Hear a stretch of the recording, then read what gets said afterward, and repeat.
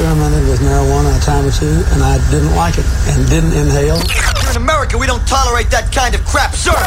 The Michael Groff Show. Now the only thing anybody's going to remember me for after I die is being that blind guy.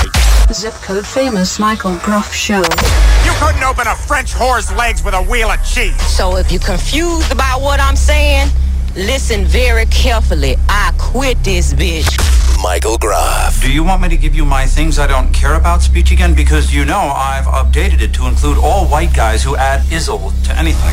Screw charity, man. You know, I pledged $50 to stop diabetes, and then I found out that there's still diabetes. And I'm like, what? Man, talk about a ripoff. Zip Code Famous Michael Groff Show. There's an old saying in Tennessee that says, fool me once, shame on you. If fool me, we can't get fooled again. A theologist might refer to him as a practical joke from God. A sociologist may refer to him as the voice of reason in a cesspool of humanity. While a philosopher may find him to be the ill-advised punchline to the universe. Or maybe that's a punching bag, whatever. But of course, you know him as the host of the Zip Code Famous Michael Groff Show.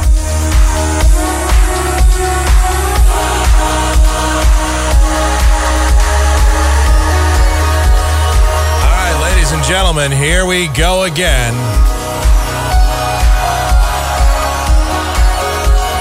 Another excursion into broadcast excellence, ladies and gentlemen. I'm sorry, I'm just trying out my audition for when I fill in for Rush Limbaugh, because the call's coming any day, as you know. Why not? If they can put Roger Hedgecock on there. It's Roger Hedgecock. I want to talk about what I've been here in San Diego, and I want to tell you about all the being a conservative here in California. It's very, very exciting. If they can put that guy on, I've got a future. Anyway, it is, yes, the one and only Zip Code Famous Michael Groff Show for Wednesday, October 24th, 2012. And thank you so much for checking us out and tuning in. Sure do appreciate it. Contact information for the program, but as we get rolling here, mike@kmgx.com. That is our email address. It is mike@kmgx.com. AOL Instant Messenger, the screen name, Michael Groff Show. You can find us, Michael Groff, on Twitter, Groff Show on Google Talk, and of course, michaelgroff.com for anything else that could possibly be Michael Groff related. Always encourage you to go there, because at michaelgroff.com, not only can you listen to this and other podcasts, but you can comment on this show. You can leave all of your reaction. You can check out the Twitter feed that's up there. You don't even have to go to Twitter. The latest Twitter message, my latest tweets, man, they're up there on michaelgroff.com. People say, Mike, you really need to tweet more often. You really need to get more into that. And I say, yeah, I probably do. And then I don't ever do it. So I'm one of those people. People say, you really should do X, Mike. And then I say, you know what? I'm going to do that. And then I do it eventually. It's one of those things that, you know, it just takes me a long time. I'll get a wild hair up my ass and I'll finally do it. Like, last couple of days, I've been sitting here. I've been going through some of my old cassettes. I have probably, I don't know how many hundreds and hundreds of cassettes from over all the years, from when I was a kid, from when I was like 5 years old all the way up till 20-something. And I have a whole bunch of them stored in the attic. I have some of them in a closet. And so the other day, I didn't go up into the attic because I just didn't feel like getting the ladder. I wasn't that motivated, but I did go through a few boxes in a closet, and I found some old tapes. And maybe I'll even share some of those old tape archives with you. I even have I have a 9-year-old Michael Groff doing this very show. And I believe a 9-year-old version of me is talking about lesbians. So I was quite a savvy host back then. What can I tell you? I knew what drew in the ratings. Lesbians equals ratings.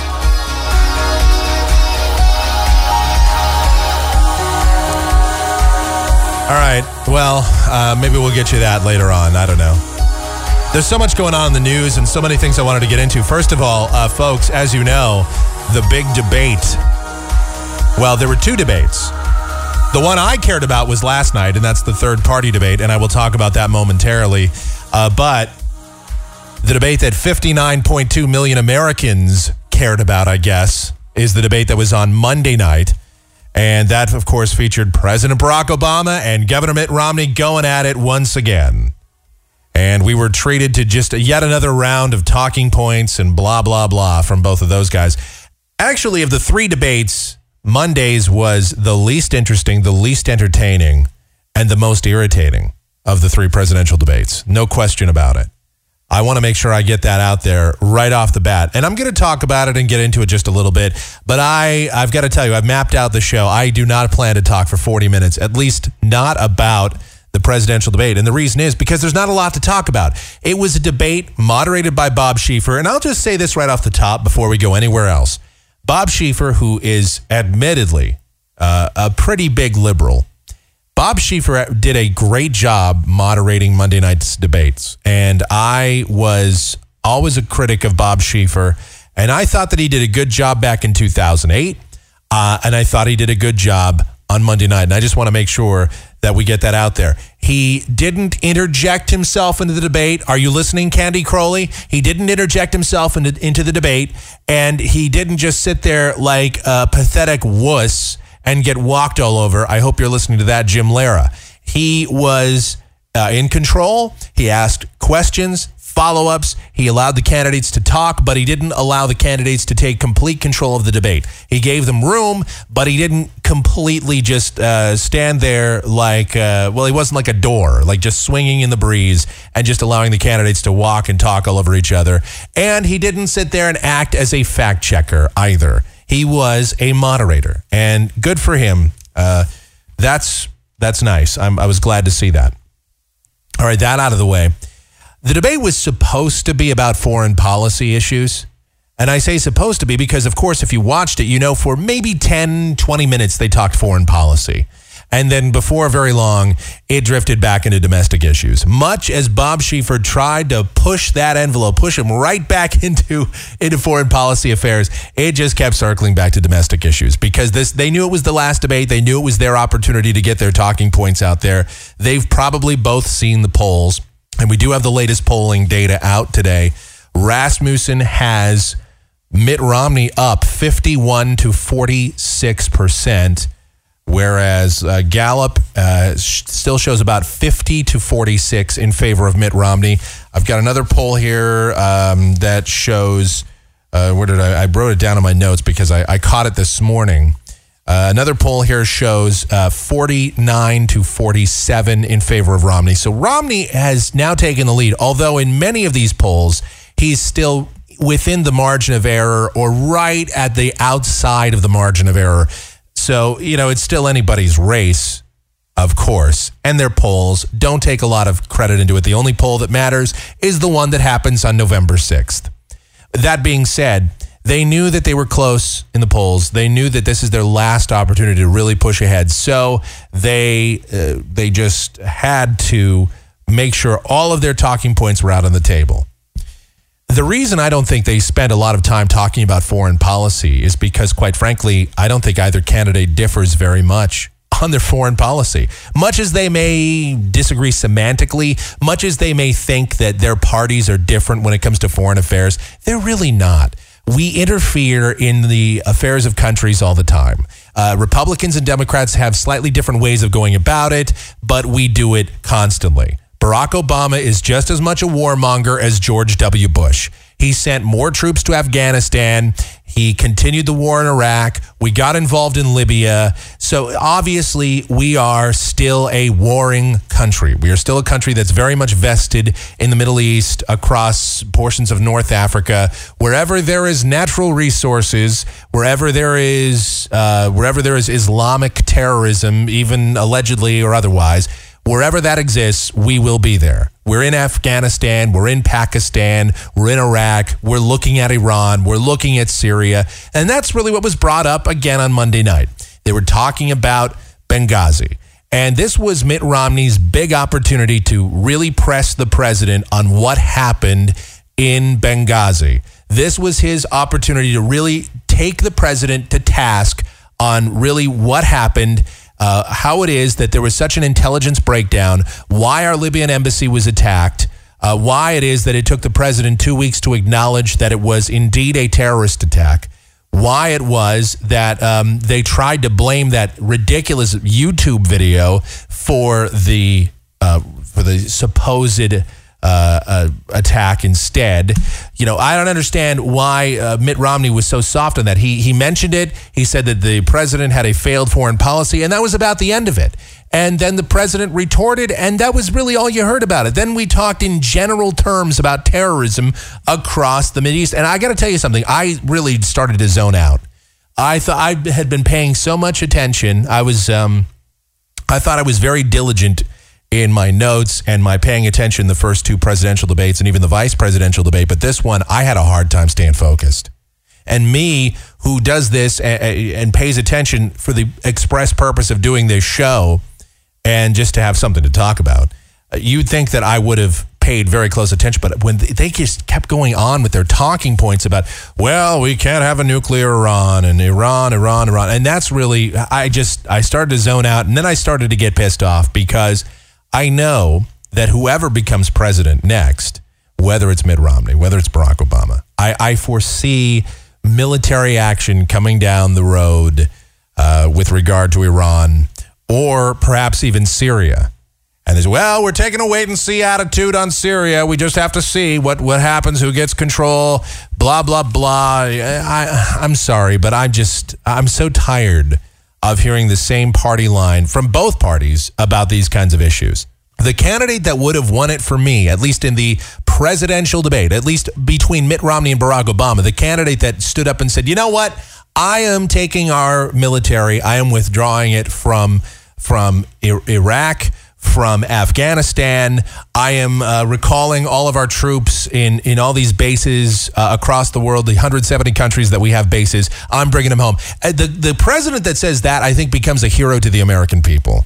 Yeah, aside from the few people, the people that are out there going, well, we got to have a big old military because you never know, we could get invaded anytime from them damn from Mexico or Guadalajara's or Indochina or one of them places. They gonna come up here and they gonna do it. And if you don't watch that Mongolia and Irkutsk, I mean, it's like the Northwest Territories is going to invade eventually. That's the problem. Is we have to. This is the kind of mentality. Is there are some people that still believe that we should have our hands everywhere. Well, we got to be in Germany because you never know when the Adolf Hitler Party is going to come about. Hey, we got to be over there in Japan because them Japs could bomb Pearl Harbor again. I don't know, but I know that there's a group of people that believe we should spend as much money on the military as possible. And I have no problem with a strong military defense to a point, but I mean, we already have what we really need with the military. We have 1,500 to 2,000 nuclear warheads at our disposal, more than enough to wipe out every man, woman, and child on Earth many times over and make the planet pretty much uninhabitable for hundreds, if not 1,000 years or so. So I don't really think that we need hundreds of thousands of troops, hundreds of thousands of people. And I thought the part where President Obama got Mitt Romney, even though I didn't think this was very presidential, even though I thought it was snarky, and even though I thought that, quite frankly, it made President Obama look petulant and stupid, it still made me laugh when he said, when they were talking about the military, specifically they were talking about the Navy, and Mitt Romney says, well, you know, because of budget cuts to the military, the Navy now has only 285 ships. They say they need at least 315 to accomplish their mission. And we have the lowest amount of naval ships since 1917. And Barack Obama comes back with, well, yeah, that may be true, but we have the fewest. We don't have as many ships as we did back in 1916. but we also don't have as many horses and bayonets. This is not a game of Battleship. And he was absolutely right. Again, not presidential. It was snarky and condescending. And if you read my blog over on michaelgroff.com, I pretty much take the president to task for it. But at the same time, he's right. There is truth in what he says. We don't need a great big naval fleet. Got news for you. Nobody is going to attack the United States by sea. If China wants to attack the United States, the last thing they're going to do is send ships to like LA Harbor or to Seattle, to the Puget Sound. They're not going to invade us by boat. We don't need that. The president said, well, we have these things called aircraft carriers. Again, it was snarky. It was condescending. It's no way to act in a debate, but he's right. The president was right. I mean, I'm sorry. I don't want to. I know that you people tune in and you, some of you, I think, just expect me to do nothing but lambast the president or do nothing but lambast Mitt Romney or something. But here's the thing about me, folks, is I call a spade a spade. I call it like it is. And the president, at least on that point, was absolutely right.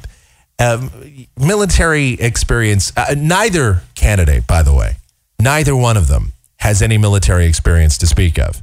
Mitt Romney nor Barack Obama. Okay, I don't trust them as a military leader. But this is one point where Obama was right, even if he was a complete douche about it. Obviously, that was the big highlight of the night. That was where Mitt Romney looked like he pretty much got taken to school. And after that, I don't think he was really able to recover. But really, there wasn't much else here. I'm being serious. There really, if you look through this debate, and I not only did I listen to it, but when I posted my blog, or when I'm posting my blog here, I started writing it up before I did the podcast here. What you'll see on my blog, I take a piece of the transcript and post it in there. I read through the transcript again just to see if there was any other points that I missed, anything else I wanted to talk about, and there really isn't. Look, the president doesn't have any agenda that he pushes forward for the next 4 years. He has not talked about what he plans to do for the next 4 years. He is resting on the laurels of Obamacare, and that's pretty much about it. Meanwhile, Mitt Romney doesn't have any plan either, or he does, but it keeps flip-flopping.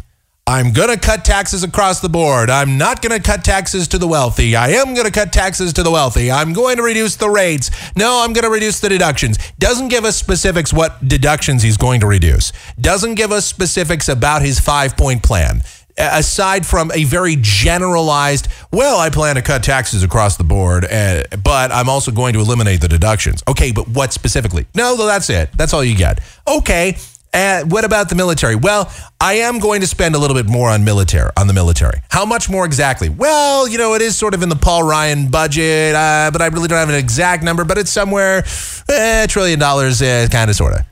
All right, so where are you going to cut elsewhere? Well, I don't know. All right, what do you have planned for education? Well, I don't know. How are you going to repeal Obamacare exactly? Well, I don't know. We'll just repeal it. Okay, these are answers we don't have. President Obama spent the entire night just slamming Mitt Romney and his lack of a plan. And that's fine, except he didn't give us an agenda. And Mitt Romney tried to tell us about a plan without giving us specifics. So you can see this is exactly what was running on Monday night. And this is exactly why I got frustrated. And then I watched and listened to the post-debate coverage on the local and national outlets. And it was pretty much...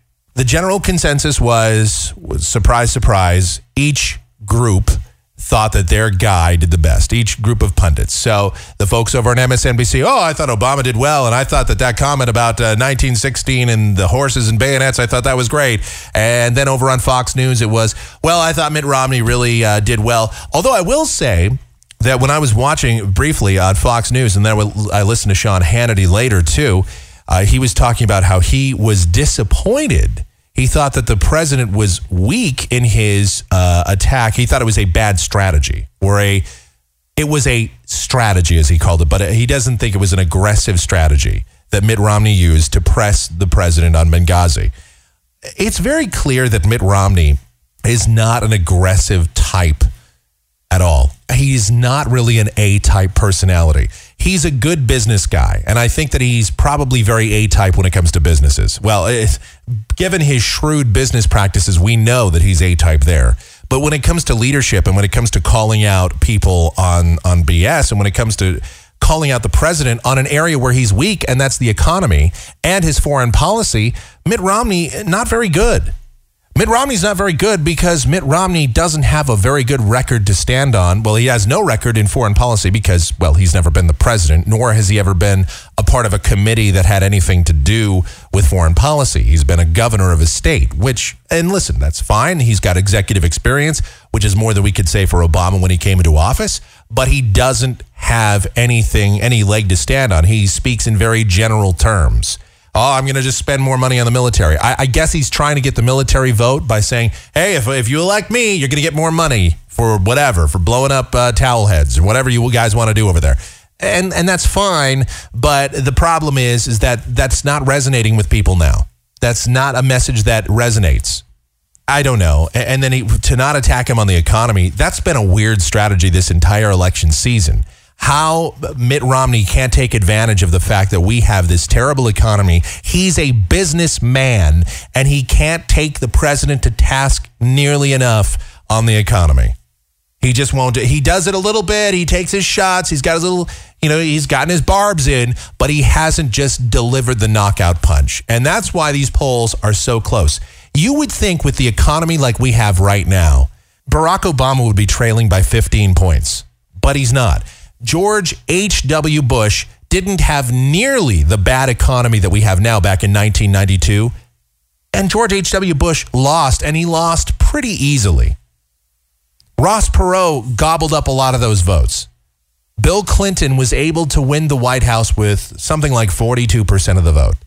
So you tell me, all right, you tell me why it is that Mitt Romney can't just run away with this thing. Well, it's probably because people don't like Mitt Romney very much either. It really is the lesser of two evils. And that brings me up to the following point, and that is so about 24 hours after that debate wrapped up, I watched the debate that was actually interesting to me, what I had been waiting for, and that was the third party debate. And I tuned into that. That was hosted by the Fair and Equal Elections Foundation. They're over at fairandequal.org. And we mentioned this on the last podcast as well, that you could tune into that via RTTV. Even Al Jazeera English was carrying the third-party debate. I watched it the other night. I even watched the pre-debate coverage. It was sensational. Now, the production value over on fairandequal.org was not the greatest, but you're not tuning in for the production value. This isn't Fox News or CBS or somebody that has a high budget. This is an independent, nonpartisan group that's putting together a debate among legitimate presidential candidates that don't get to have their voices heard. And I'm not sitting here trying to do a sales pitch on you or anything, okay? I mean, I know all of you have made up your mind. You're going to vote for whoever you're going to vote for. But I will say that if you really wanted to at least hear what an alternate voice sounded like, I encourage you to go back. It's on YouTube. You can go and watch the third-party debate. And there's going to be another one, and I'm going to tell you about that in just a few minutes. But this third-party debate last night was sensational. First of all, it featured Libertarian Gary Johnson, the Justice Party's Rocky Anderson, who I didn't know very much about, I had to admit. I know he was the former mayor of Salt Lake City, but I didn't know much about him beyond that. The Constitution Party's Virgil Goode, and Green Party's Jill Stein. Now, I knew a little bit about Jill Stein, and certainly I knew about the Green Party because Ralph Nader had run on the Green Party in, I think, 2000 and 2004. And Jill Stein, interestingly enough, she tried to get into the last presidential debate that was held at Hofstra University, and she was denied access. Not only was she denied access, but her and her running mate were arrested and detained for 8 hours. They were handcuffed to chairs and detained for over 8 hours. It's unbelievable. The fact that she tried to gain access. She's a legitimate candidate on the ballot, just like Gary Johnson, just like Andrew Goode, just like Rocky Anderson. Legitimate candidate on the ballot. Unlike two of the other three there, though. Gary Johnson is on the ballot in all 50 states now. Jill Stein, I think, is on the ballot in 47 states or something like that. Don't quote me on that, but it's in the 40s. So she has a very legitimate case to be at these presidential debates, but no, they didn't think so. They, as soon as she got on the grounds, they swept her away. They took her to some dark place, someplace, what they call a dark space, a space that is meant for special detainees. Not where they would just take the normal protesters that get a little too rowdy, but special detainees. And apparently her handlers found her over there, and then they got in trouble for knowing where they took her, I guess. But anyway, so she was detained. I thought that she was a very interesting person. I don't agree with a lot of the Green Party politics, or at least some of them. But I will say, listening to her last night, she was great. And all of you know I'm very much in the tank for Gary Johnson. I plan to vote for him. I like what he has to say. I think he's the best libertarian candidate that there's ever been. And I would tell you right away if I didn't think there was a very strong candidate. I was okay with Bob Barr. I thought he was all right, but I didn't really get behind him that much. I mentioned him on the podcast here and there, but I was not the biggest fan. I thought that Wayne Allen Root was fine. I thought that Andre Moreau, who ran for president under the Libertarian ticket many years ago, okay, whatever. You know, a lot of very sort of whatever kind of candidates. But I've got to tell you that Gary Johnson is fantastic. But the other candidates had a lot of very refreshing things to say as well. It is so nice to be able to look at a bunch of candidates and believe that you are making a choice between the better of goods than the lesser of evils.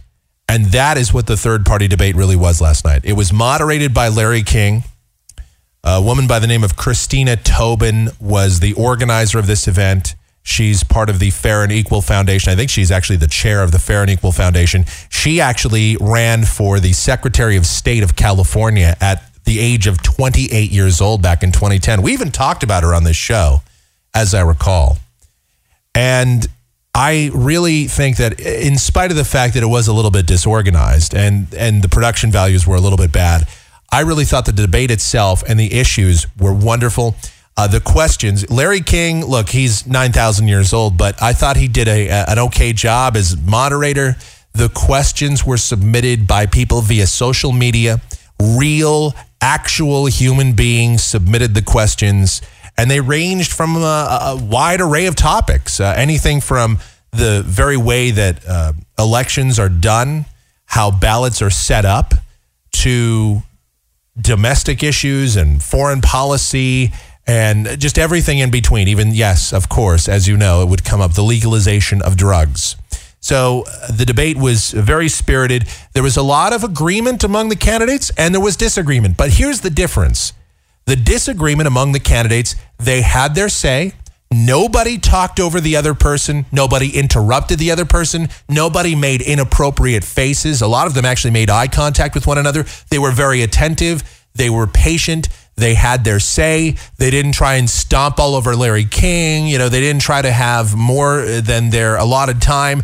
They were very polite, very courteous. It was a debate, but I would almost hesitate to use the word debate because they weren't arguing at some fevered pitch. They were making a passionate argument for their particular agenda, but they weren't jumping down each other's throats. And I just thought that it was such a great presentation for candidates. They answered a total of 6 questions, and they, of course, had their opening and closing statements. They had the opportunity for rebuttals. A lot of them agreed on things. Look, for example, we'll start with it. One of the questions was, if you could amend the United States Constitution, if you could make one amendment to our Constitution, what would it be? And Jill Stein said that she would make an amendment declaring that corporations are not people and basically repealing, getting rid of the Citizens United decision in that corporations are not allowed to make these endless campaign contributions. Money is not speech. That would be her big amendment to the Constitution. Rocky Anderson said that he would have an equal rights amendment, in a sense, that all marriage is fine. All right, gay marriage, straight marriage, whatever. Marriage is marriage is marriage. Everyone should have equal protection under the law. A true and updated version of the 14th Amendment is basically what Rocky Anderson was advocating. Both Virgil Goode and Gary Johnson said that they would institute term limits. So nobody could be in office more than 6 to 12 years. And at least that was Virgil Goode's definition. He said 6 to 12 years. Gary Johnson didn't give a specific number for term limits, but they both said that term limits would be their constitutional amendment on any level of government, whether it's state, local, federal, whatever. Even the president of the United States, term limits would be in place. Their argument is that term limits just make it so that a candidate doesn't have to spend their entire time in office worrying about their next campaign. They can instead worry about getting the job done. I've always been against a term limits sort of amendment to the Constitution or any kind of term limits whatsoever. I think we already have term limits. It's called elections. It's called going to the polls, and if you don't like the guy that's in there now, throw the bum out. But at the same time, I can understand where they're coming from on this. And you don't want to spend your time as it is now. Like if you're elected to the House of Representatives, it's a 2-year term. You spend at least 9 months to a year of that 2 years raising money and trying to get reelected. And that's counterproductive to the position that you're in. Nevertheless, I've never been a big fan of term limits. So it's probably the one and only area that I completely disagree with Gary Johnson about. And, but nonetheless, it was great to hear that. None of these candidates, look, to me, Gary Johnson is my candidate. He's perfect in the sense that I agree with most of what he says. He most closely represents me. But that's not to say that these other candidates didn't have some great ideas as well.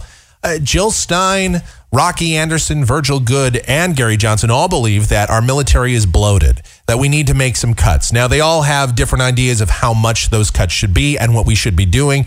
Gary Johnson says, get everybody out. Get them all get our bases out of the rest of the world. Bring our troops home tomorrow. And he got a huge round of applause for that. No more drone attacks. These drone attacks are ridiculous. Again, get them out of there. Let's stop doing this nonsense.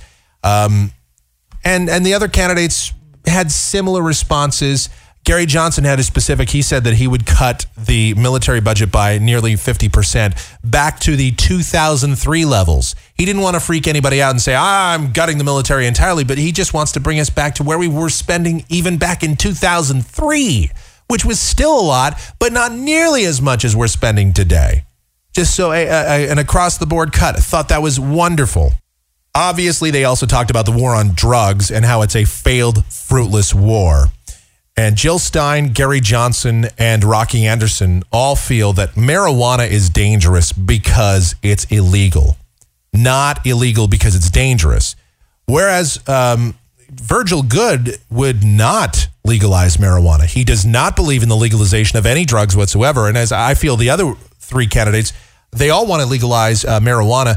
I think Gary Johnson maybe even is up for legalizing cocaine. I think they all want to decriminalize it. Virgil Goode is the only one that doesn't want to legalize any of those drugs whatsoever. So he definitely differs from the candidates on that point. But even Virgil Goode feels that we spend too much money on the war on drugs and that it's not a top priority, but he does feel that that would be another area of the budget that he would cut back. They talk about a few other areas, a few other points. Virgil Goode says that he would not give any green cards, any work visas to any foreigners until we get unemployment down below 5% in this country. I thought that was, that was a different kind of idea. I don't agree with it, but this is kind of the stuff that you're going to get at a third-party debate. You're going to get different ideas, different takes. It's not the same old boring platitudes and the same old boring talking points. So I thought that was wonderful. They did, again, talk about, gay rights, civil liberties, those kinds of things. They're all four of them. Even though one could make the argument that both Gary Johnson and Virgil Goode are rather conservative guys, they're still pretty socially liberal, I think. Jill Stein and Rocky Anderson are global warming people. They believe that global warming is dangerous and that it's something that's going on and that we have to do whatever we can to stop it, blah, blah, blah. I don't agree with that part. But pretty much, I thought that all the candidates were still wonderful. I thought that they did a fantastic job. And it was just really wonderful. Refreshing. That's the word I keep going back to because that's really how I felt it was. It's how a debate really should play out. The twist that they announced at the end of the debate was there will be another debate next Tuesday, another third-party debate between the top two candidates. What you do is you go to freeandequal.org. You go and you vote for the two candidates that you would like to see square off again next Tuesday night, October 30th. And it's an instant runoff sort of voting system. So you rank the candidates as you feel, as you would like to see them appear. So in other words, you vote for your top candidate number one and go on down the list. So I did Gary Johnson 1, Rocky Anderson 2, Jill Stein 3, and Virgil Good 4. At least I think that was the order I did. I might have had Jill Stein second. I really have, even though I don't agree with a lot of the Green Party stuff, I really have a lot of respect for Jill Stein. I thought that she really made quite an impression on me last night. And she definitely stands up for what she believes in. And you might say, well, it was a publicity stunt to go and get arrested, trying to gain access to one of the debates. I really believe that this is just a woman that wants to get her voice heard. And I think a lot of these third-party candidates are just guys, they want to really get the message out there. They're not big money people. These are not people with, $100 million war chests. These are people that were maybe small business owners. Gary Johnson started a business in Albuquerque, like a construction business, a contracting business. He got it up to about 1,000 people. Then he sold it. He ran for governor. He mostly used his own money to run for governor. He was elected twice. Now he's running for president. He doesn't have a great big budget. He has a few donations that people make. He's not a big budget guy. And the others are the same kind of story. Jill Stein, Rocky Anderson, Virgil Good, they're all pretty much, okay, they might not be living off of top ramen, but these are not people that have the kind of money that Mitt Romney, Barack Obama, or any of those kind of guys have. They just don't have that. So I think that I think it's wonderful. I think it's great. So the instant runoff voting that they're going to have next week, I think that's for next week's debate. You can go and participate in that. And I certainly encourage you to do that. Just check it out. Even if you have your mind made up, even if you're going to vote for Romney or Obama, I mean, look, just go and check it out at least. If you haven't heard about these candidates, I've actually had several people message me. Even a couple of emails, people have said to me, Mike, I never knew about these candidates before I listened to your podcast, or I didn't know about them until I listened to you 4 years ago talk about third-party people. And that's really the point here.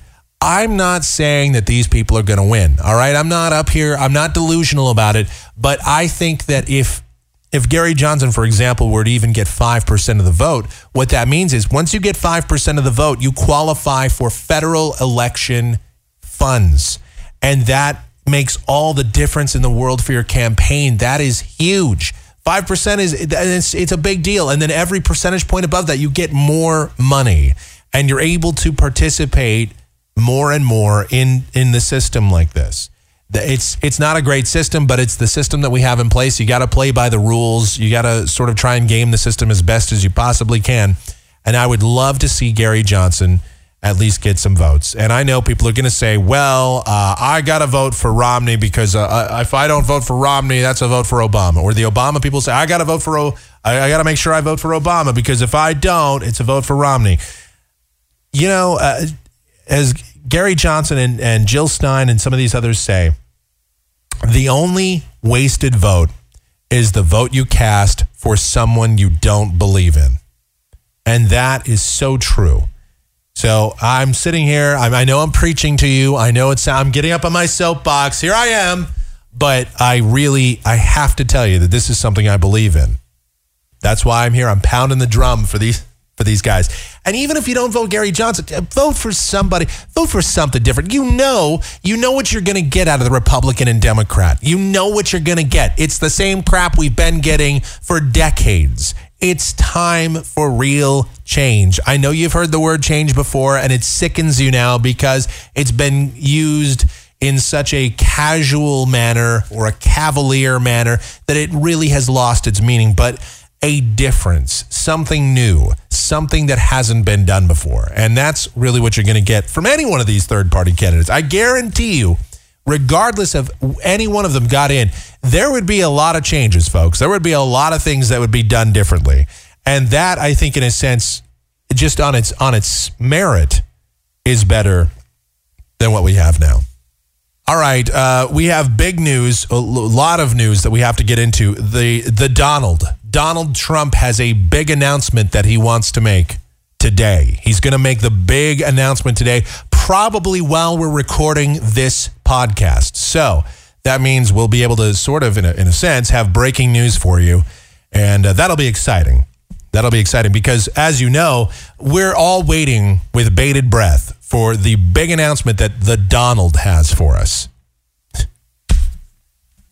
Yeah, he's been going on the talk show circuit, and he's been out there claiming on his Twitter and on his Facebook and his YouTube channel that he has a big announcement that's going to really be unbelievable and shocking. That's the words that he's been using to describe it for the last couple of days. An unbelievable and shocking announcement. Meanwhile, you know it's not. But it's about President Obama, he says. Now, there was a report that came out that said that he has evidence that the Obamas had divorce papers drawn up back in 2000. I'm not making this up. That was a report that's out there. But I don't know if that's going to be his announcement or not. If it is, I will lose any shred of respect that I would have had for the Donald. I do maybe still have just the tiniest bit, a hair follicle's worth of respect for Donald Trump. If that's what the announcement is, then you can forget it. I'm sure it's not even going to be that. I'm sure it's going to be something even more lame. You know that. Donald Trump, as you know, is a birther. He's one of these people that still believes he wants to see Barack Obama's long-form birth certificate. Yeah, he's one of these guys. I don't believe he was born in this country. I know people that really buy into that. They really believe that he wasn't born here. I got to tell you, there's so much to go after Barack Obama about that to attack him on whether or not he was born in the United States is so ridiculous, so mind-boggling that even to this day, despite the fact that they have actually produced that birth certificate over and over again, people still want to make a big deal about it. He wasn't born here. Where was he born? He was born in Kenya, and he's a Muslim. I am no fan of Barack Obama, but even I find those kind of attacks, not only do I find them humorous and sad, but it's really just an assault to anyone's intelligence. And it really makes the people that make those claims look like the whacked out tinfoil hat wearing conspiracy theorist nut jobs.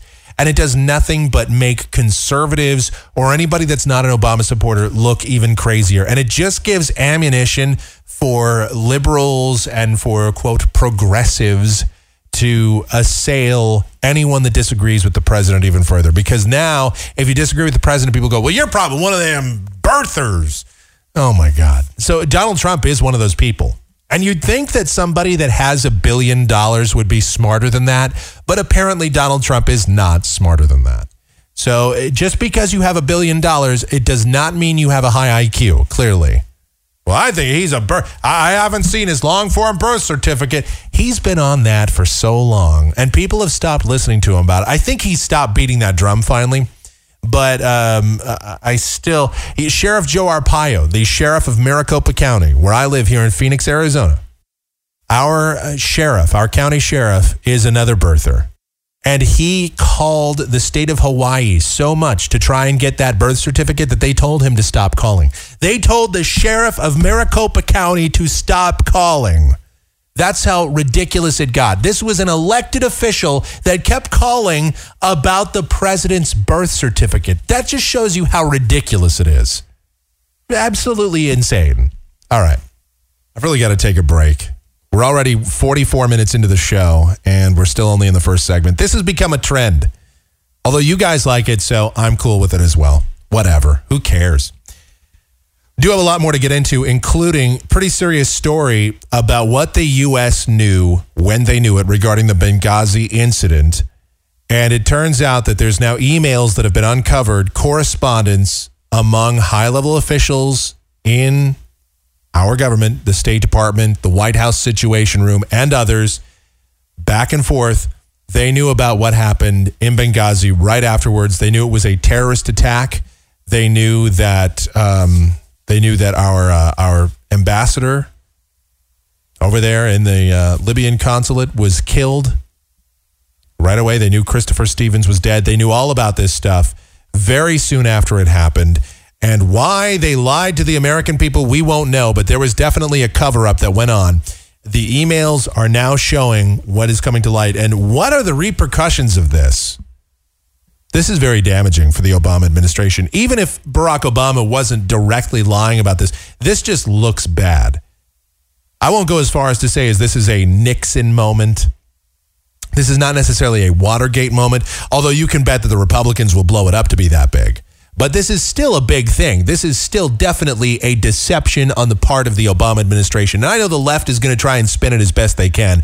You know that if this were President Bush, they would have been all over this. They would have been demanding for impeachment proceedings probably in the House. Nevertheless, this is still bad. It makes the U.S. look very bad. All right, that. Plus, we have the Michael Groff Show Stupid News File, including a guy that's probably going to be labeled a hero, at least to people in this audience. A man divorces his wife for being ugly, and you'll never believe the results of that. We'll have that coming up in a few minutes. Plus, the fastest highway or freeway in the U.S. has opened, and you can just take a guess as to what state that's in. Need a hint? All right. Yeah! There's your hint. We'll have that coming up. And so much more. Mike at KMGX.com is our email address. Michael Groff on Twitter. Michael Groff Show, AOL Instant Messenger. Groff Show on Google Talk. And the one and only MichaelGroff.com. We'll be back.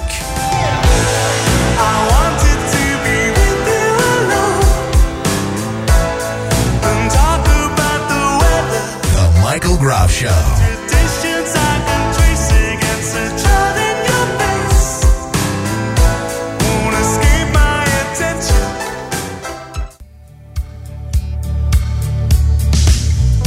This is the age of the icons made of sand, from the rock and roll star to the local preacher man, from the baseball player to the politician with his plans. Well, darling, just believe in you. Back with segment number 2. It's the Zip Code Famous Michael Groff Show on a Wednesday, October 24th, 2012. Wow. Someone's gonna sue for harassment. Someone gonna sue cause they can't forget. Gonna sue poor old Philip J. Morris for selling him one too many cigarettes. Here's a lawsuit for you. This is great. And Philip Morris, well, he'll probably sue me. So, a guy has decided to divorce his wife. Divorce happens. Look, over 50% of marriages end in divorce nowadays. So that's no big deal, but this was a particularly interesting divorce. A man from northern China has divorced and sued his wife for being ugly. And guess what? He won. He won a $120,000 lawsuit against his wife, suing her for being ugly. The northern Chinese man, Jin Feng, married his wife and was reportedly absolutely in love with her. Soon, as will happen, she became pregnant and gave birth to a baby girl. Now, I thought giving birth to baby girls in China was like forbidden. But anyway, this is when the problems arose for Feng. He thought the baby was incredibly ugly to the point where it horrified him. The baby resembled nothing of the parents at all, so Fang demanded to know who the father was. Now, jumping to conclusions about your wife's faithfulness is the obvious thing to do when you have an ugly baby, but it turned out that the wife didn't cheat, but she did gloss over the fact that she had spent $100,000 on plastic surgery prior to the two of them meeting. I mean, that's just not something that you usually mention on like a first date or something. Yeah, so what do you do for a living? Oh, I'm an account executive. Oh, and by the way, I had $100,000 worth of plastic surgery. Anyway, after his wife revealed this to him, Fang took the only right-minded course of action and divorced the wife, claiming that they married under false pretenses. And the false pretense presumably being that she was actually good looking. Incredibly, now this is the best part, the male judge sympathized with Fang and awarded him $120,000. Yes. The person I really feel sorry for the most in this story is the kid, because apparently it's an ugly baby and it's going to grow up without a father. And these are just ugly people. She was physically ugly on the outside and got plastic surgery. He's emotionally and mentally ugly. He's ugly on the inside. And the baby, well, the baby's ugly, I guess. I don't know. Who knows? Whatever. All right. Just thought I would share that. Look, we have kind of a serious story here I want to mention. New emails obtained by Reuters and CBS News detail a very chilling account as to what happened on September 11th, 2012, when our U.S. consulate in Libya was attacked, now known by many as the Benghazi incident, where 4 U.S. officials, including our U.S. ambassador to Libya, Christopher Stevens, was killed. Emails detailing the events as they unfolded came into, among other places, the White House Situation Room, the FBI, the State Department. So these emails were going all over the place, and it shows that the president, the White House, a lot of people knew about what happened shortly after it actually occurred on that day. For example, there's an email here from 4:07 p.m. Eastern Daylight Time on September 11th, detailing that our embassy, our consulate, was under attack. They believe as many as 20 people were raiding the place with multiple shots and explosions. Then, less than an hour later, they say that the firing had stopped and they were going to send a response team to check out our ambassador and our personnel that were in there. Then at 6:07 p.m., they say that via social media, they find out that a group known as Ansar al-Sharia had taken responsibility for the attack via Twitter and Facebook. They claim this. I guess terror groups are allowed to have Twitter and Facebook accounts, and we just monitor it and don't do anything. I don't know. Anyway, Ansar al-Sharia claimed responsibility for the attack on the consulate, and so we knew about it 2 hours after it had occurred. And yet, the White House and the Obama administration, the president himself, are running around blaming a YouTube video. They're blaming random protesters. They don't really make any specific reference to an act of terrorism. Certainly, we haven't heard of Ansar al-Sharia. At the very least, they try and throw out Al-Qaeda like 2 weeks later. But they knew right away, these are the emails, again, from the State Department to the White House Situation Room, the FBI, along with other intelligence agencies, to let us know what's going on.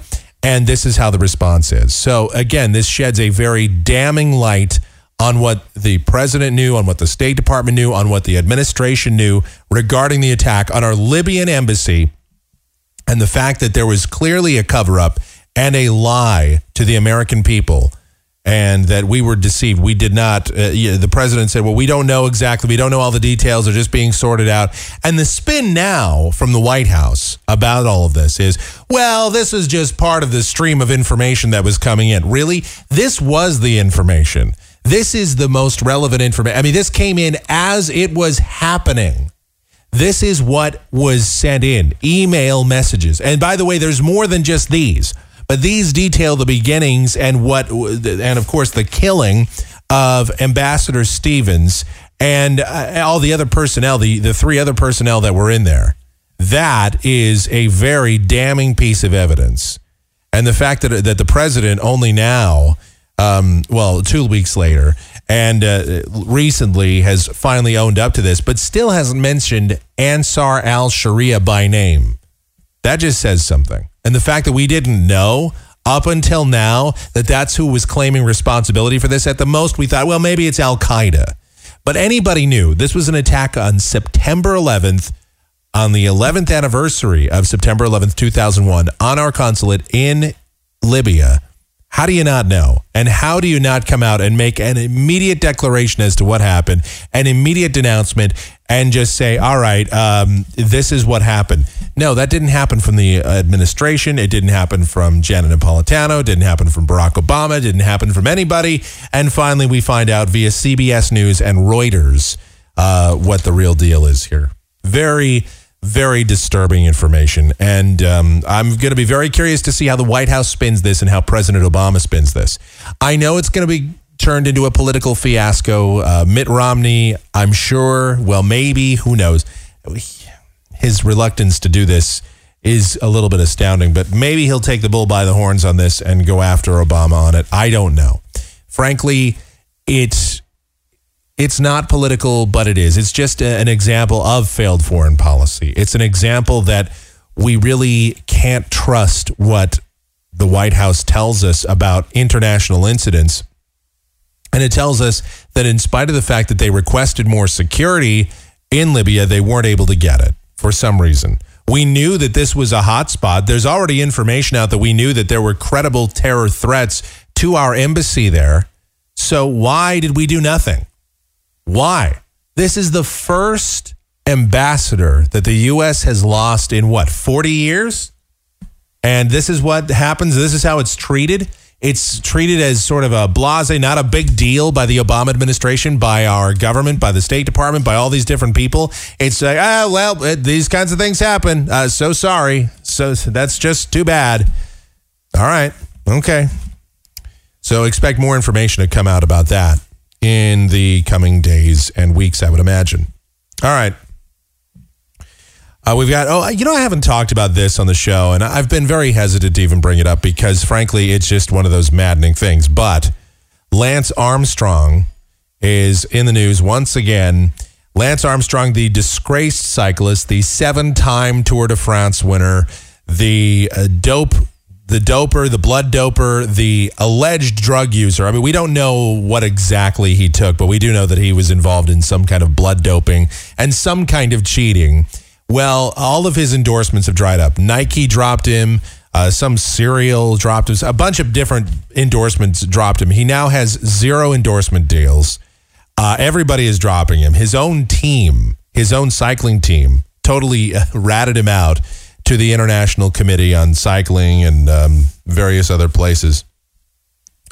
And I don't really want to get into it or too heavy about it, except to say that this is an example of a guy that a lot of people fell in love with. Lance Armstrong, you may recall, he was this cyclist. He brought cycling to the forefront here in the United States. Well, I don't want to say the forefront, but he made it at least a little bit relevant. At least people in this country knew about the Tour de France after Lance Armstrong. They knew that there was this great big bike race in France and that Lance Armstrong was kicking everyone's ass in it. Here's this American guy, and they find out, oh, by the way, he beat cancer.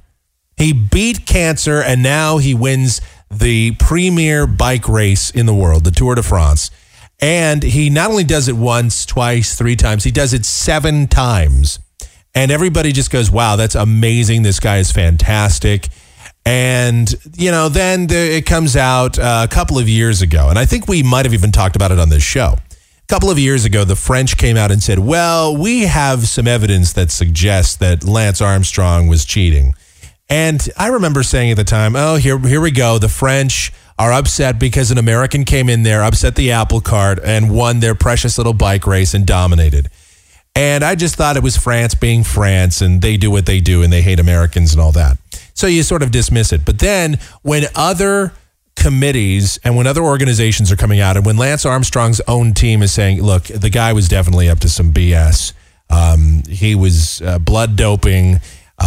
He was doing some kind of growth hormones or something. And, that's when things started to turn south for him. And then more and more evidence just keeps mounting about what Lance Armstrong was really up to. And it proves that this guy is nothing more than a fraud and he's a cheater. And I'm glad that he's been banned from cycling. I'm glad that he is permanently out of the sport of cycling. And listen, I never really paid attention to it before. I probably will never pay attention to it again. I do admire anybody that's actually able to do it. But this is a guy that is now has been exposed for being what he is, a total and complete fraud. And just like Major League Baseball players that take performance-enhancing drugs, and just like anybody else, if you cheat, you suck, and I don't want to have anything to do with you, period. I'm sorry, but this is a complete...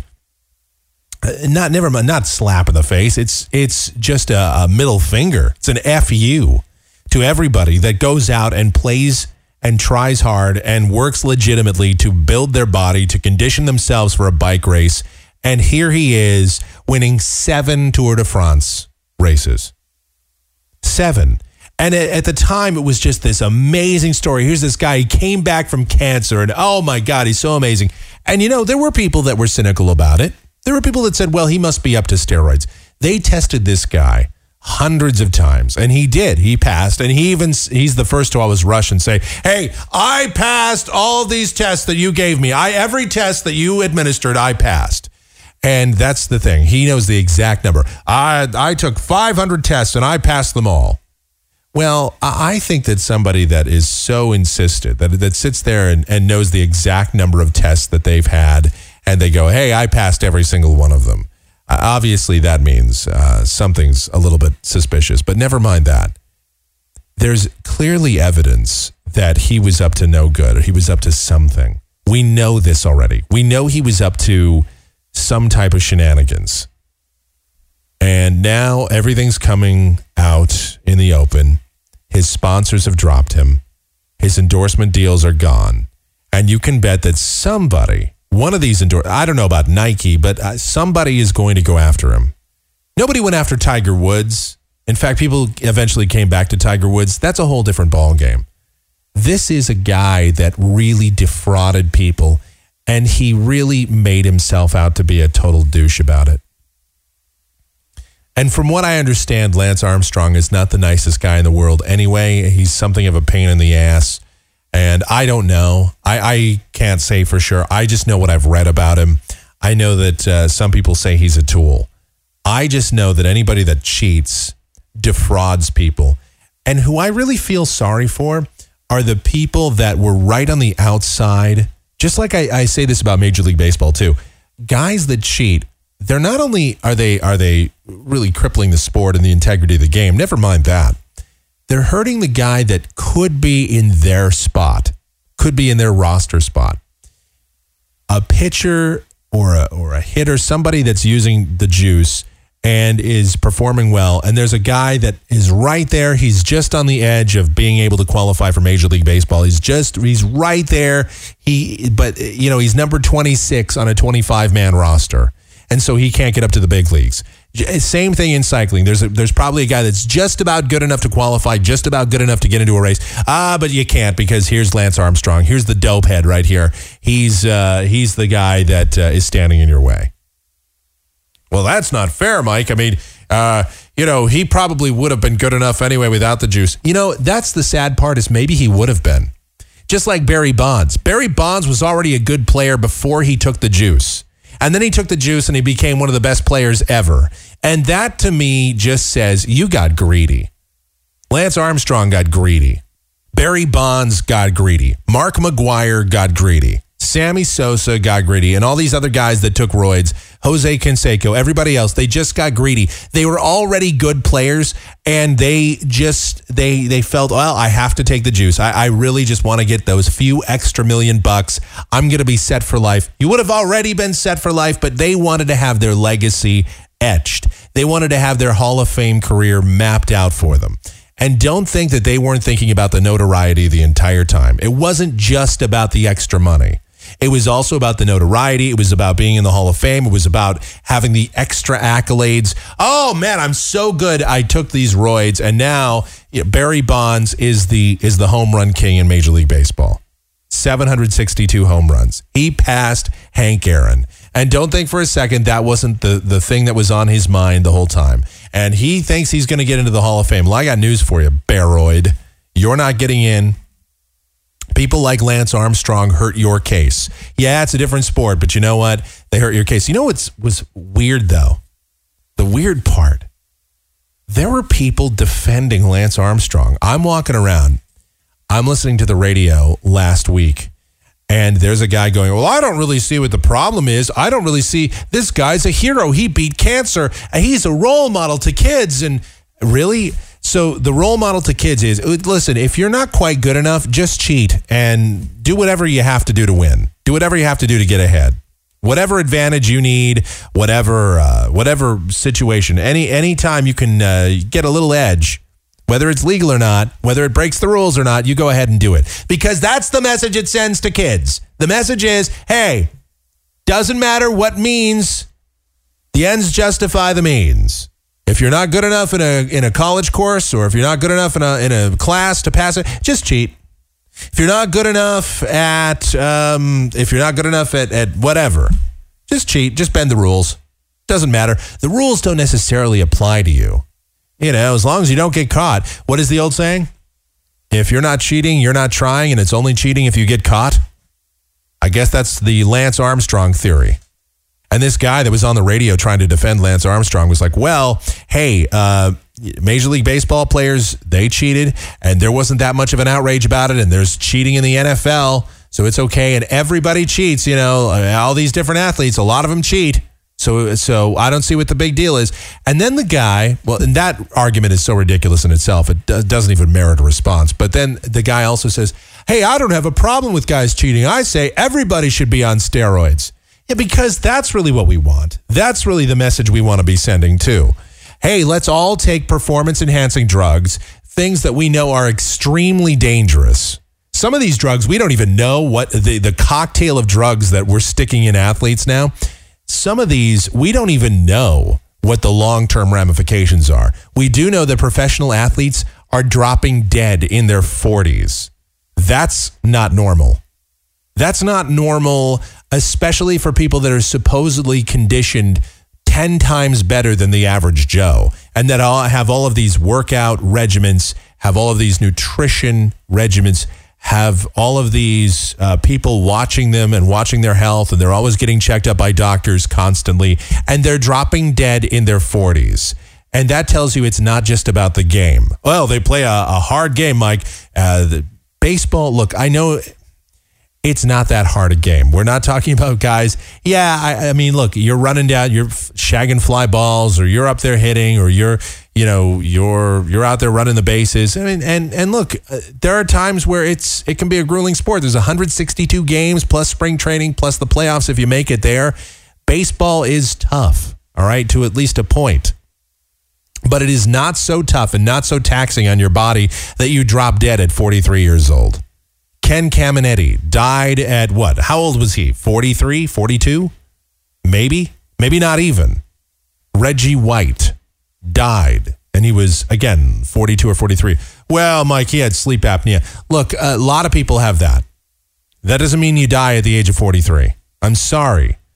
But guys that are dropping dead in their 40s, this didn't happen in 1925. Baseball is the same game that it has always been.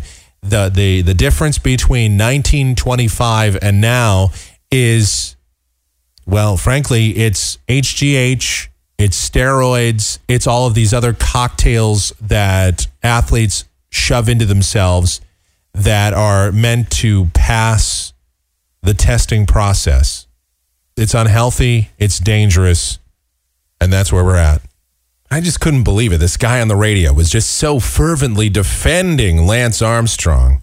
and saying he's a national hero. He beat cancer. He just was going on and on about it. Like somehow, because he beat cancer, that somehow should give us the right to just give him a free pass. But meanwhile, if a baseball player does it, if somebody in the NFL cheats, he wants to, let's string that bastard up. Let's make sure that they never play again. They cheated. How could they cheat the game of baseball, the sacred, hallowed game?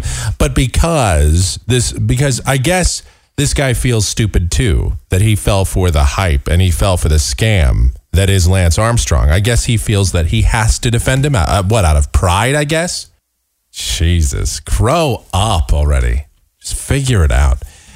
All right, and I warned you that we would have more stories like this. No, this is not a repeat of a previous podcast or a best of segment. This is yet another story. Goodbye Halloween, hello Fall Festival. We told you about a story like this last time. Here's another one from Phoenixville, Pennsylvania. A school has banned Halloween, and they instead are going to be replacing it with good old Fall Festival. Now, they say the ban on Halloween, or the removal of Halloween, is as a result of, well, first of all, the cost of costumes has gone up 8% this year over that of last year. So they're concerned that the poor and the underprivileged will not be able to participate in Halloween festivities if they had it this year. Also, they cite safety concerns regarding some costumes. Some masks certainly make visibility a little bit more difficult, and they don't want to have the liability of having kids tripping around all over each other. Some costumes are very intricate and complicated, and, it can certainly, there's that. And then, of course, there's the disruption of the curriculum. But ultimately, that's part of the line that they toe. But they do sort of mention casually, very, very much as an afterthought, that it could be offensive to some students and some parents. Therefore, they're going to scrap Halloween this year. But they are going to have Fall Festival, so you can still have a party. See, they didn't want to have, they were very concerned about the poor and the underprivileged at their school not being able to participate, but they're still going to have a party. You just can't dress up as a witch or a ghost or a goblin or a Justin Bieber or whatever. However, you can still bring candy and all that kind of thing. There's still tricks or treats and all that. It's just not I guess you're just not allowed to use the word Halloween. That is, I can understand it. Look, it's a very evil thing. I mean, when we were kids, you can see how it ruined us. And so I can understand why this generation doesn't want to have anything to do with Halloween whatsoever. All right, and here on the Zip Code Famous Michael Groff Show, you know that we always give you news you can use, and I don't think it gets any bigger than this. A 45-year-old German woman has won a national car parking championship, beating out 4 men and 3 other women to claim the prize.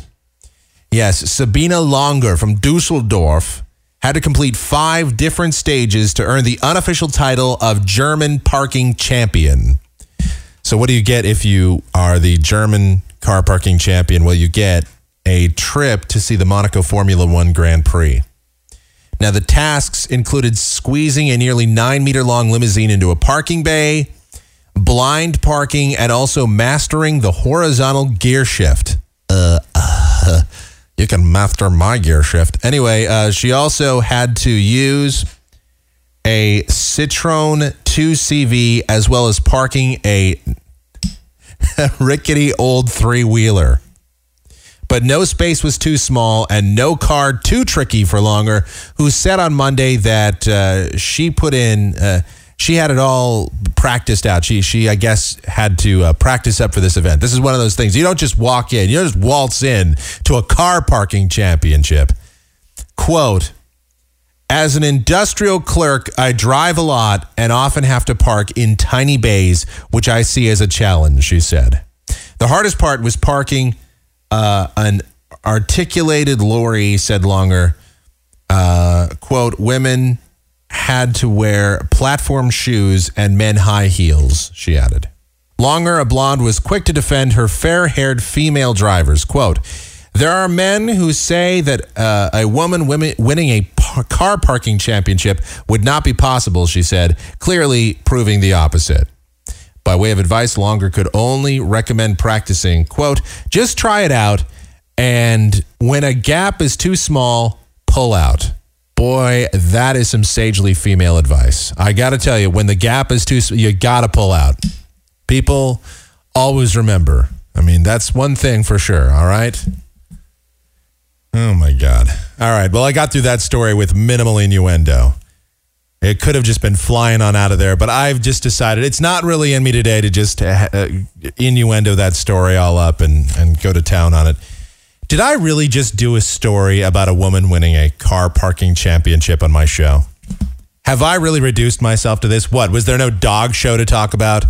Did I not discuss how I reorganized my sock drawer over the weekend or anything like that? I'm pretty embarrassed. Is there really nothing else to talk about? Did I do everything? I mean, we went through the debate, talked about the emails, talked about Libya, talked about all the world problems, and now here I am talking about a woman winning a car parking championship. And I know I'm going to get emails, people going, Mike, a woman won a car parking championship? You know what? Listen, women are better drivers. Let's just get over that right now. Insurance companies say so. The statistics prove it. Women are generally better drivers until they get to about 70. But since they outlive men anyway, it doesn't really matter. Who cares?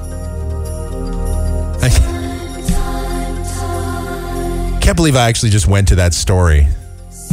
How did that get in my show prep notes? Was I high when I did these?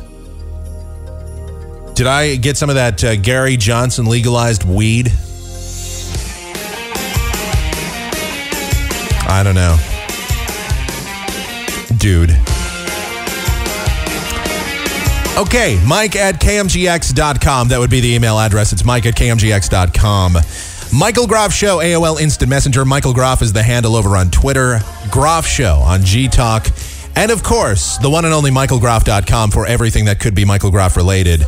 If you want to just chime in, have a say, comment on the programs, subscribe so that every time we post a new podcast, you will get it in your inbox, provided, of course, you turn off your spam filter or you whitelist us so that our email doesn't go to your spam folder. That has been a little bit of a problem. So, all right. Listen, break time. We'll have more of whatever the hell this is. I'm sure we'll have a national fire hydrant painting contest to report on coming up next. After that, I really should just wrap up the show. How can you beat that? Okay, well, we'll come up with a way. It's the Zip Code Famous Michael Groff Show. More coming up.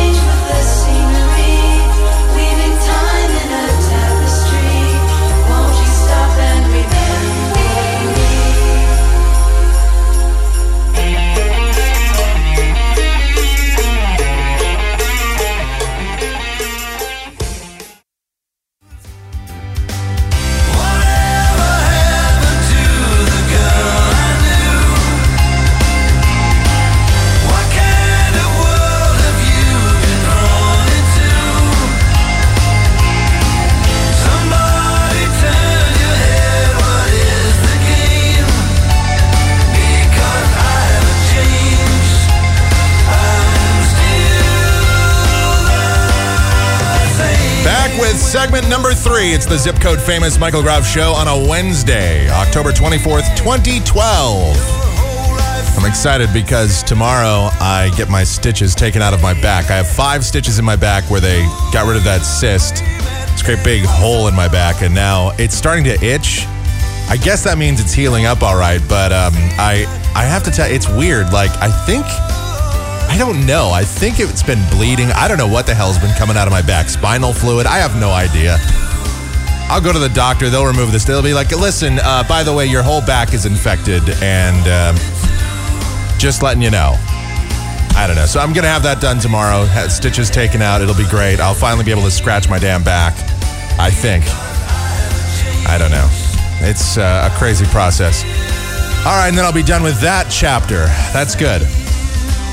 All right, you can always go to the one and only MichaelGroff.com, not only to listen to this and previous podcasts, but you can always post on any program, offer up your comments, questions, suggestions, anything of the sort.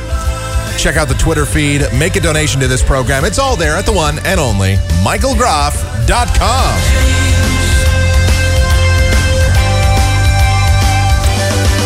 All right, I told you about this earlier in the show. There is indeed a brand new highway that's opened in Texas. Who else but Texas would do this? The Highway 130. It is a 41-mile stretch of road that just opened between San Antonio and Austin. It was meant to alleviate the I-35 corridor between those two cities, which is congested to all hell. So they said, hey, let's open another road and let's have the highest speed limit in the country on said road. Who else but Texas would have a complete and blatant disregard for federal safety standards and human life? Well, of course, yes, Texas in the name of speed, yeehaw and all that. But yeah, this stretch of highway is a toll road before you get too excited. It is a toll road. It will cost you approximately 15 cents per mile. It just opened today. But the best part is the toll doesn't kick in until November 11th. So go over there and speed to your heart's content, at least for now. Oh, man, it's Texas. Who can figure it out? And this is a little bit weird. Imagine you show up at a wake and the person that they're going to be putting in the ground is you. Yeah, showing up at your own wake. Well, that's actually what happened in Brazil. There was screaming, there was fainting, and yes, it doesn't happen every day, but a car washer in Brazil walked into his own wake where his distraught family was already weeping over their loss. Quote, people were so startled, women were fainting, people were running all over the place, said Maria Menezes. She was one of the mourners at the event in Alagoas in Salvador del Bahia state, according to G1 News. Gilberto Arrojo, 41, heard from a friend on the street that his family thought that he was dead and they were getting ready to bury him. So he decided, I might as well head over to the wake and I'll just see what's happening over there, see how everybody's doing. Quote, a friend of mine told me there was a coffin at the wake and that I was inside it, Arrojo said. I told him, but I'm alive. Pinch me. In fact, Arrojo's family had been burying a corpse that looked very similar to their loved one.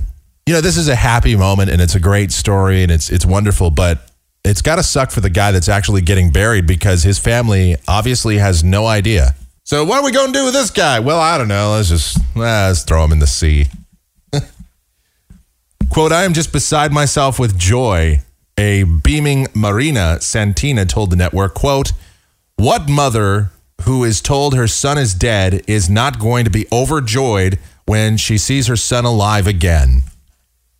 Whoever says we don't do positive, upbeat stories on this show obviously has never listened to this broadcast, because here, first we had a story about a female winning a car parking championship, and now a dead guy that wasn't really dead. Doesn't get any more positive than that. All right, I was about to get out of here, but I see that we do have the breaking news, the big announcement from Donald Trump. Ooh, this is going to be exciting. The great big announcement that he was just bursting at the seams to get out there, telling us that this is going to be something shocking, something unbelievable. These were his words the other day, and he has been building this up because, of course, the spotlight has not been shining on the Donald for at least 10 seconds. So he had to do something that was going to get him back in the limelight. He's got another season of The Apprentice he needs to promote, so he needs to get himself up in the Q rating as much as possible, I guess. All right, here it is. This is an announcement that was made via YouTube from the Donald just a little while ago. I have it. Here's the audio. This should be exciting. Let's see what it is. President Obama is the least transparent president in the history of this country. Oh, boy. There's never been anything like it. We know very little about our president. I'm very honored to have gotten him to release his long-form birth certificate or whatever it may be. Now, many, many people have questions, and very serious questions. Right. I have a deal for the president, a deal that I don't believe he can refuse. Oh, God, and I hope he doesn't. Just say it already. If Barack Obama opens up and gives his college records and applications. Are you serious? And if he gives his passport applications and records, I will give to a charity of his choice Inner City Children in Chicago, American Cancer Society, AIDS research, anything he wants, a check immediately for $5 million. The check will be given within 1 hour after he releases all of the records so stated. He'll be doing a great service for the country if he does this. If he releases these records, it will end the question and indeed the anger of many Americans. What question? They'll know something about their president. Their president will become transparent like other presidents. So, all he has to do to get $5 million for a charity or charities of his choice. Wait, let me stop this. What question and anger do the American people have about the president's transcripts? You know, I heard this a few months ago on the Rush Limbaugh program. I remember I tuned in. I heard Rush just asking for President Obama's transcripts from college transcripts. Why in the world do we care? Does Donald Trump want to see whether or not, President Obama got a D+ in college algebra? It means that he's a bad president. Donald Trump is also one of these birther types, as you know, as I've talked about already on this show and other shows. Donald Trump is a nutcase, and I thought that this was going to be a big announcement. Maybe, he was going to try and come up with something. Well, a lot of the speculation was he was going to show some sort of divorce papers that were drawn up between Michelle and Barack Obama back in 2000, which, again, would have been a total tool thing to do. But leave it to the Donald to do something even more toolish than what I had originally expected. That would have at least been, that would have been stupid and a real douchebag thing to do, but at least it would have been something tangible that happened, and I don't know, it would have been horrible, and we would have all thought he was a jackass. But this is just another one of those way out there Tea Party kind of strange things to do. You know what? I'm not even going to blame this on Tea Party. I'm just going to say this is one of those wacky Donald Trump things to do. It really is. Holding a charity hostage for $5 million, blackmailing a charity and cancer kids or whatever with $5 million just so you can get your rocks off, so you can see the president's collegiate transcripts. Hey, Donald, why don't you show us your collegiate transcripts? Why don't you show us what you got in college? Let me see your scary education. I know you have $1 billion and America's been pretty good to you, but don't you have more important things to do than to worry about whether or not President Obama passed basket weaving? Don't you have more important things to do than to worry about whether or not President Obama got an A in speech class? Well, we probably know he did. I'm pretty sure. As long as there was a teleprompter in that speech class, or as long as he was allowed to use note cards or read off of something, we know that President Obama would have gotten an A+ in speech. Donald Trump, on the other hand, I don't know. Barack Obama hopefully got an A in hair weaving because Donald Trump could really use one of those. Definitely needs better hair. Donald Trump. Oh my God, is there a bigger... This was the big announcement. This is what he had to get out there. This was the most important thing on Donald Trump's brain. How does this guy have billions of dollars? How? I'm looking at this YouTube video. By the way, he's sitting in an office. This looks like an office, right out of... I don't know. I thought he would have a very elaborate office. You see on The Apprentice, he has these nice facilities, these big buildings and wonderful looking offices. In this office, looks like, I don't know. I mean, when I clean up this studio looks nicer than that office. The terrible webcam setup. President Obama. And he does this slow, deliberate style of speech where every word he pounds on the table. It is the most annoying thing I have ever heard. Good God. Okay. Well, that was the big announcement. Should we play the rest of it? All right. I'll play the rest of it. Is get his colleges to immediately give his applications and records, and also to release his passport records. Why? Well, I really have to know why. What's the big deal? What are we hoping to learn from his college and his passport records? That he really didn't go to college in the United States? That he took Islamic studies in college? Is that what they're hoping to see? Or maybe he doesn't have a real passport, and every time he's been outside of the U.S., he's been committing fraud because he hasn't had a real passport? Is that what they're going for? Is that where it's at? Well, if we look at this, we could probably certify further whether or not he's an actual U.S. citizen. I have never heard a more ridiculous bunch of garbage in my life. Again, I am no fan of President Obama, but if you're going to attack him on something, how about to attack him on something that actually matters and that is important? What his grades were in college, what his college application was, what his SAT scores were, not really important. Nobody cares. You are the only person that seems to care, Donald Trump. Well, you and Rush Limbaugh. You and Rush Limbaugh and I guess Sean Hannity and some of the whacked out nuts that jump on that bandwagon. You are the people that actually care about this garbage. The rest of us do not. I don't. Does anybody else? Does anybody listening to this show? Do any of you care? Does most of the United States care? You know what people care about, Donald? And I know since you have billions of dollars, you can care about trivial crap that nobody else cares about. But for most of us, we care about putting food on the table. Most of us care about where, going to work, how we're going to get our kids to school, things like that. Trivial stuff like that. Unimportant crap to you sitting in your ivory tower in New Jersey or New York or wherever the hell. This was the big announcement. This is what Donald Trump had to get out there to the rest of the American public. I want to see President Obama's college transcripts.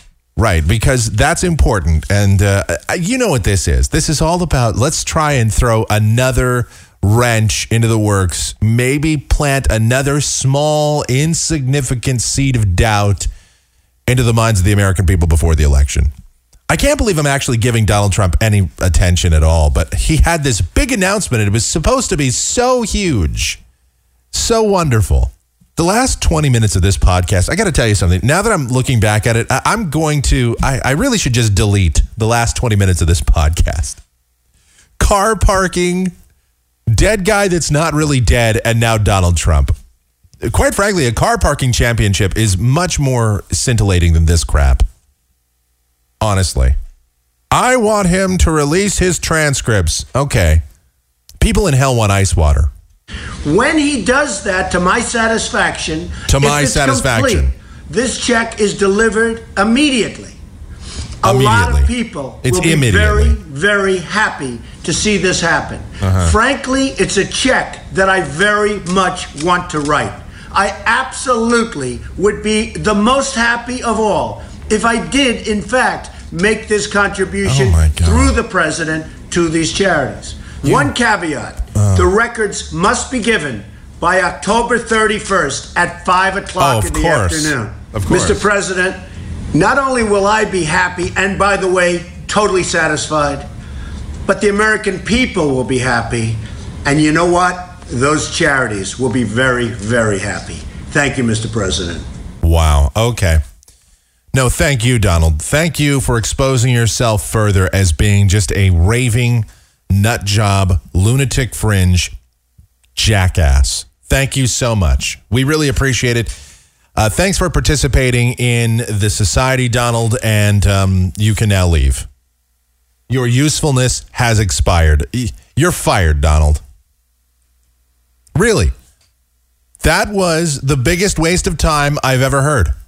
I just wasted valuable storage space on a hard drive. I wasted your valuable time with that, my valuable time. I wasted everybody's time with that. And you know what? I'm not going to blame myself. I'm blaming you, Donald. I'm blaming the Donald. I'm throwing him under the bus. I had no idea what this announcement was. I didn't know. I thought it was going to be something important. I should have read the comments before I looked at this. This just came out. This announcement just came out, and it's got close to 30,000 views already. This is within the last hour. People are interested in what Donald Trump has to say, apparently. I guess I was one of them. Listen, I fell for it too. I got hornswoggled. All right, I got railroaded here. So it's my fault just as much as anybody else's. I don't know. I think that's the last time I ever talk about Donald Trump on the show again. Is that a fair deal? Can we do that? because I'm certainly not going to talk about The Apprentice. I remember I watched a season of The Apprentice back when it came out. I did. I might have even watched a season and a half worth. I wanted to see what that was all about. I remember. I'm not going to deny it. I did watch, but I haven't watched that probably since, 2004? So I generally don't have any interest in Donald Trump. I did talk about him briefly a couple of years ago when he was pondering a run for president of the United States. And he was talking about some of the things that he'd like to see done. And I actually agreed with a few things. Look, even a nut job can occasionally get something right. Even a blind squirrel finds a nut. Again, I apologize to my audience. I very rarely, if ever, apologize to the audience for anything that I have ever done on the air. This will be one time where I will say to you, the listeners of this program, I am truly sorry.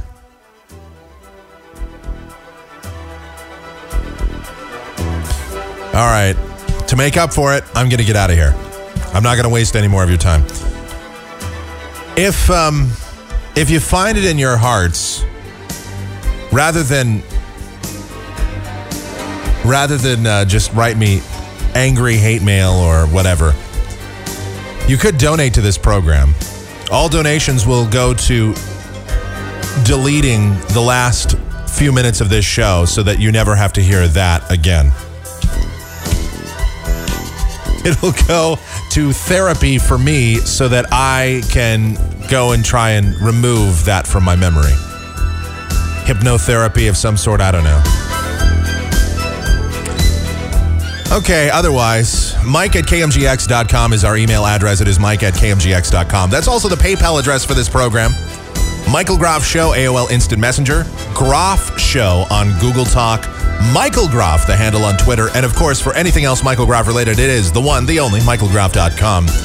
While you're there, you can always listen to other shows, our previous podcasts. Subscribe so that every time there's a brand new show, it gets sent to you. Well, the show doesn't get sent to you, but a notification that the show is up there. I think you can set it up to where you can just auto-download our show. If our RSS thing is working, that would be nice. I think it is. I don't know. Pretty sure it's working. Not 100% on that. All right, and for everything else, you can always go there. The one and only, MichaelGroff.com. That's it. We're done. Mercifully so. Again, I apologize. The Donald. I could have gotten out of here a lot sooner. President Obama. What a colossal ass face. I mean, really.